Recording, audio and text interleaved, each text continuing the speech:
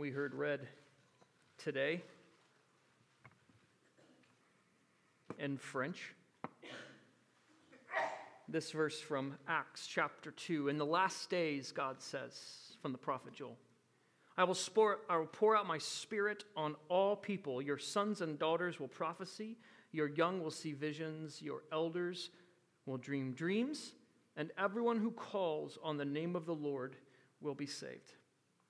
Today is the day of Pentecost, the day of the giving of the Holy Spirit to the church. Sometimes it's called the birthday of the church. God's Spirit is the Spirit to proclaim God's kingdom, and it's been given to all people. All can declare, all can hear, all can be received into God's kingdom in Christ. Amen? Amen. Let's pray. Lord, we thank you for this chance to declare your good news, the good news of being able to declare your good news.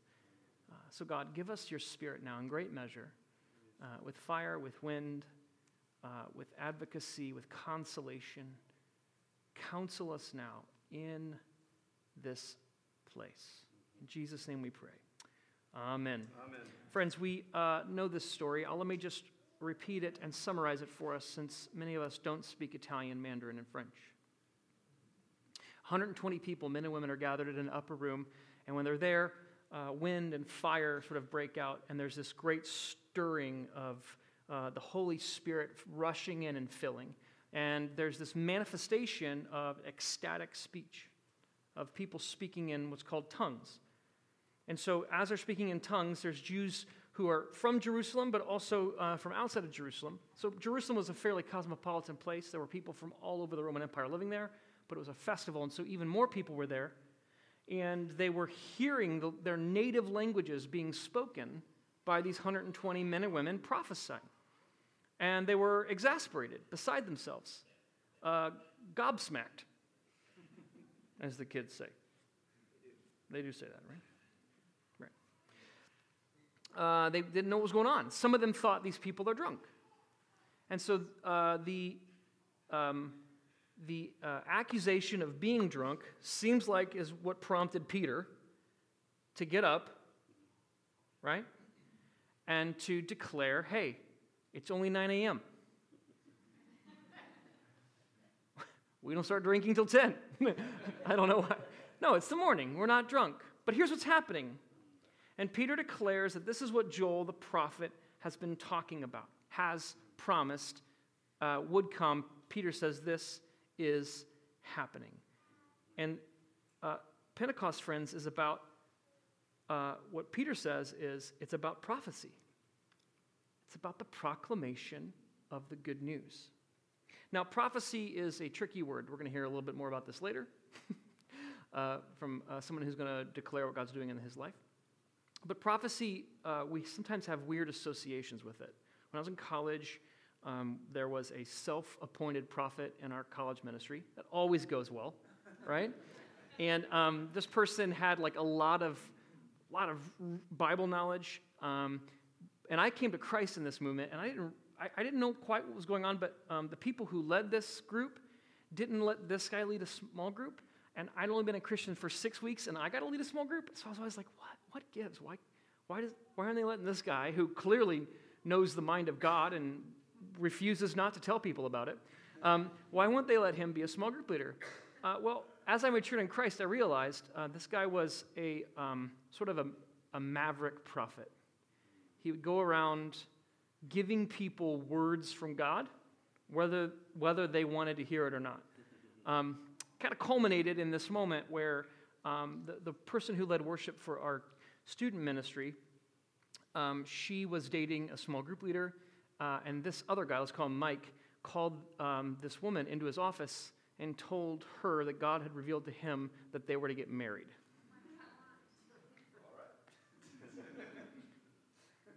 This is kind of our relationship to prophecy. It's like fortune telling or like telling the future, right? It's like predicting things. It's like coming up to people and sort of getting in their God business in a way that leaves them feeling a bit like they need a shower. You know what I'm saying? And it can lead to abuse, and it can lead to manipulation, it can lead to coercion. This is kind of what we're used to. It also can be like a parlor trick in churches, right? So it can be like knowing Myers-Briggs and freaking people out, or, kind of the Christian Ouija board. And it can lead to abuse. But biblically, listen, I really feel like it's important for us to clear the air here. Biblically speaking, prophecy is about holding out God's truth to others. Prophecy is proclamation. It's connecting people to God. It's calling people into his kingdom, into God's shalom. And so what's particularly new or interesting or important about Pentecost isn't that prophecy didn't exist and now it does. What's powerful about Pentecost is that prophecy, or the proclamation of God's truth, calling people into that truth, was sequestered until then in a specific place with a specific people. And now it's in every place to all people. Let me just quickly show you this. So, two things. Pentecost changes the place of power and the persons who are empowered. So the place, God's Spirit no longer lives in a box. This is important. It's not locked in a room. It's not only in one city, in a small room, in a small box. There's this great outflowing, this outpouring of God's presence and power. There's wind and fire. These are images used for God's Spirit cleansing power in Scripture, and we see them here. So there is no more exclusivity with place, but now it's in every place. There's also now God's Spirit is no longer just in one person, Jesus, or one gender, dudes, or one ethnic group, Jews. Sons and daughters will prophesy. Amen? Right? Everyone who calls in the name of the Lord will be saved. So there's no more sequestering in a place and exclusivity to persons, but now Pentecost changes the place of power, it's every place, and the persons and powers, it's all people. Today is the day of Pentecost. God's Spirit to proclaim God's kingdom has been given to all people. All can declare, all can hear, all can receive this invitation into God's kingdom of Christ. Amen? So here's what Peter does in his Pentecost sermon. He stands up and he names and declares what the Spirit is doing. That's all he does. He doesn't argue for it. He doesn't get defensive about it. He just says, remember the book of Joel? That's happening. And so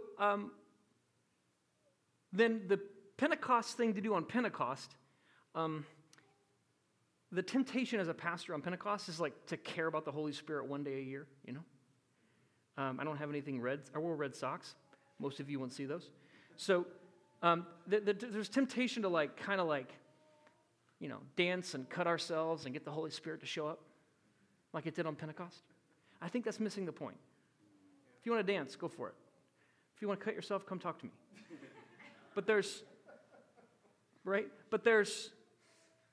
actually a way that we can participate in the spirit of Pentecost here, which is share how God's Spirit is at work in our community. And as we hear it, affirm it. And say, this is God's Spirit at work in our community. Amen? That is prophecy. That is biblical prophecy. Naming and declaring and recognizing this is what God is doing. This is what God is saying. This is what God's up to. So I've asked a couple people just to share, to declare God's kingdom and spirit and work. And Scott, you want to come up and share?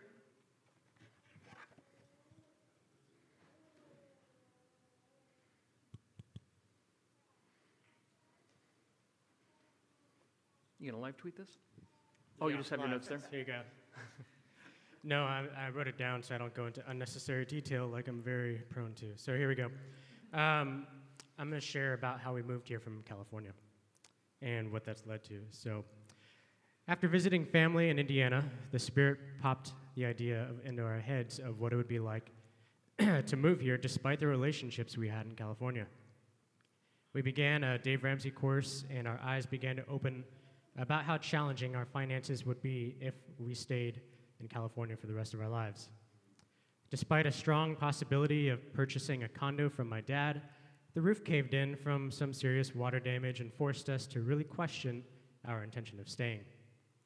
We sensed God's Spirit giving us permission to leave our establishment of work and relationships in California, despite the fears we had of the unknown, including what type of damage that might cause to Alicia's family. The Spirit reinforced that God is love, not fear. Once we felt it was okay to say yes to the Spirit, and we began to take action, it didn't take long for both of us to accept job offers and place a deposit on a house to rent several months before our move date. In the meantime, we even stumbled upon the Sternkeys and Tebbys while in search of an Anglican church to join with.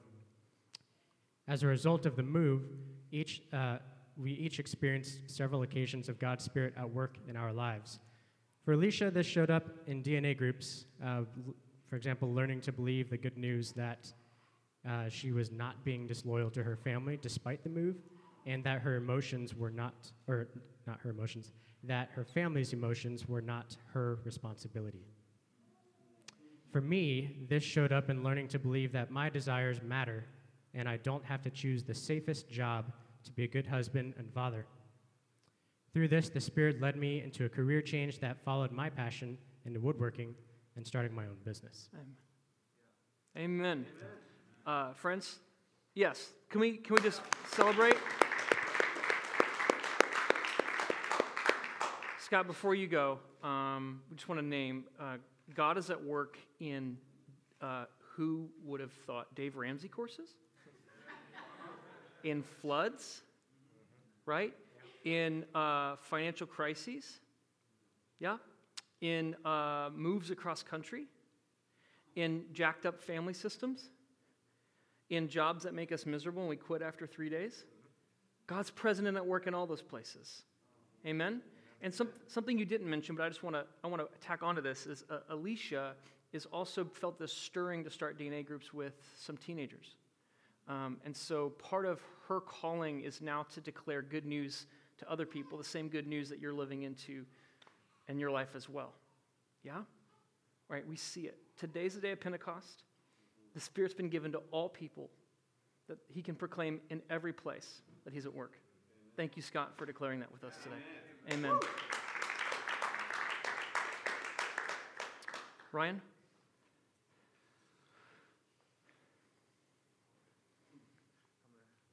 Yeah, why don't you use this? I'm an English teacher. I know, go for it. Hey, friends. So Matt asked me to speak about this particular incident that happened probably 2 weeks ago.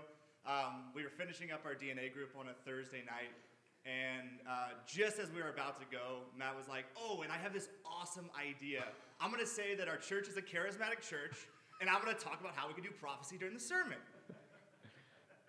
And if you've ever played poker and been on tilt, that was me right there. I had this buzzing in my ears because the words charismatic and prophecy are very triggering to me. And as luck would have it, my mother-in-law came into town, and my mother-in-law is came to Jesus in the 60s with the Jesus people, Vineyard for Life, Enneagram 8, charismatic, but not super weird charismatic. And if you've ever talked about how you don't believe in the gifts with your came to Christ and the Jesus people in the 60s charismatic mother-in-law, you can understand why. After about 2 hours, Leslie was like, Ryan, you need to apologize. So I did.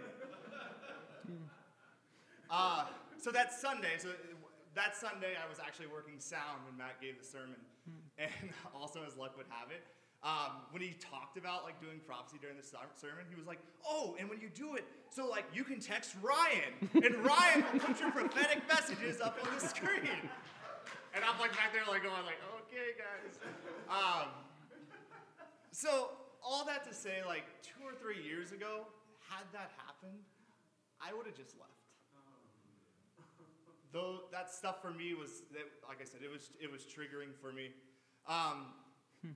And it would have just been too much. But I believe in that 2 to 3 years, the Spirit's really been working on me. every Sunday, whenever like there's the verse, I'm like, oh, why does it have to be this one? And I say thanks be to God, or I say the Apostles' Creed under my breath, or when I'm given space and love to make my faith known,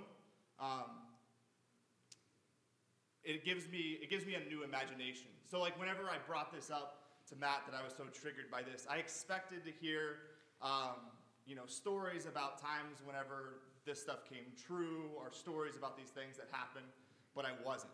Instead, I was given like grace, love, listening, explanation, and clarification.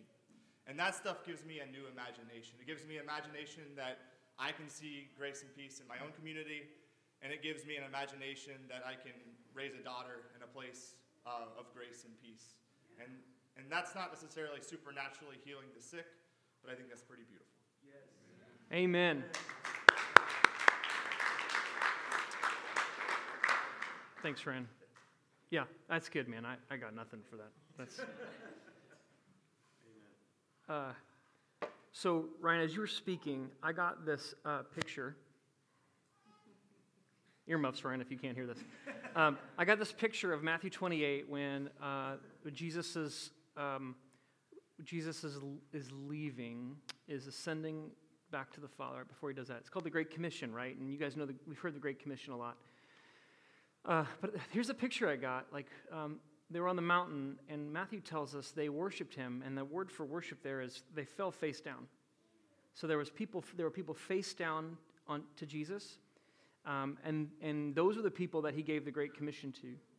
But there was another group of people there too, or maybe the same group, because Matthew says they worshipped him and some doubted.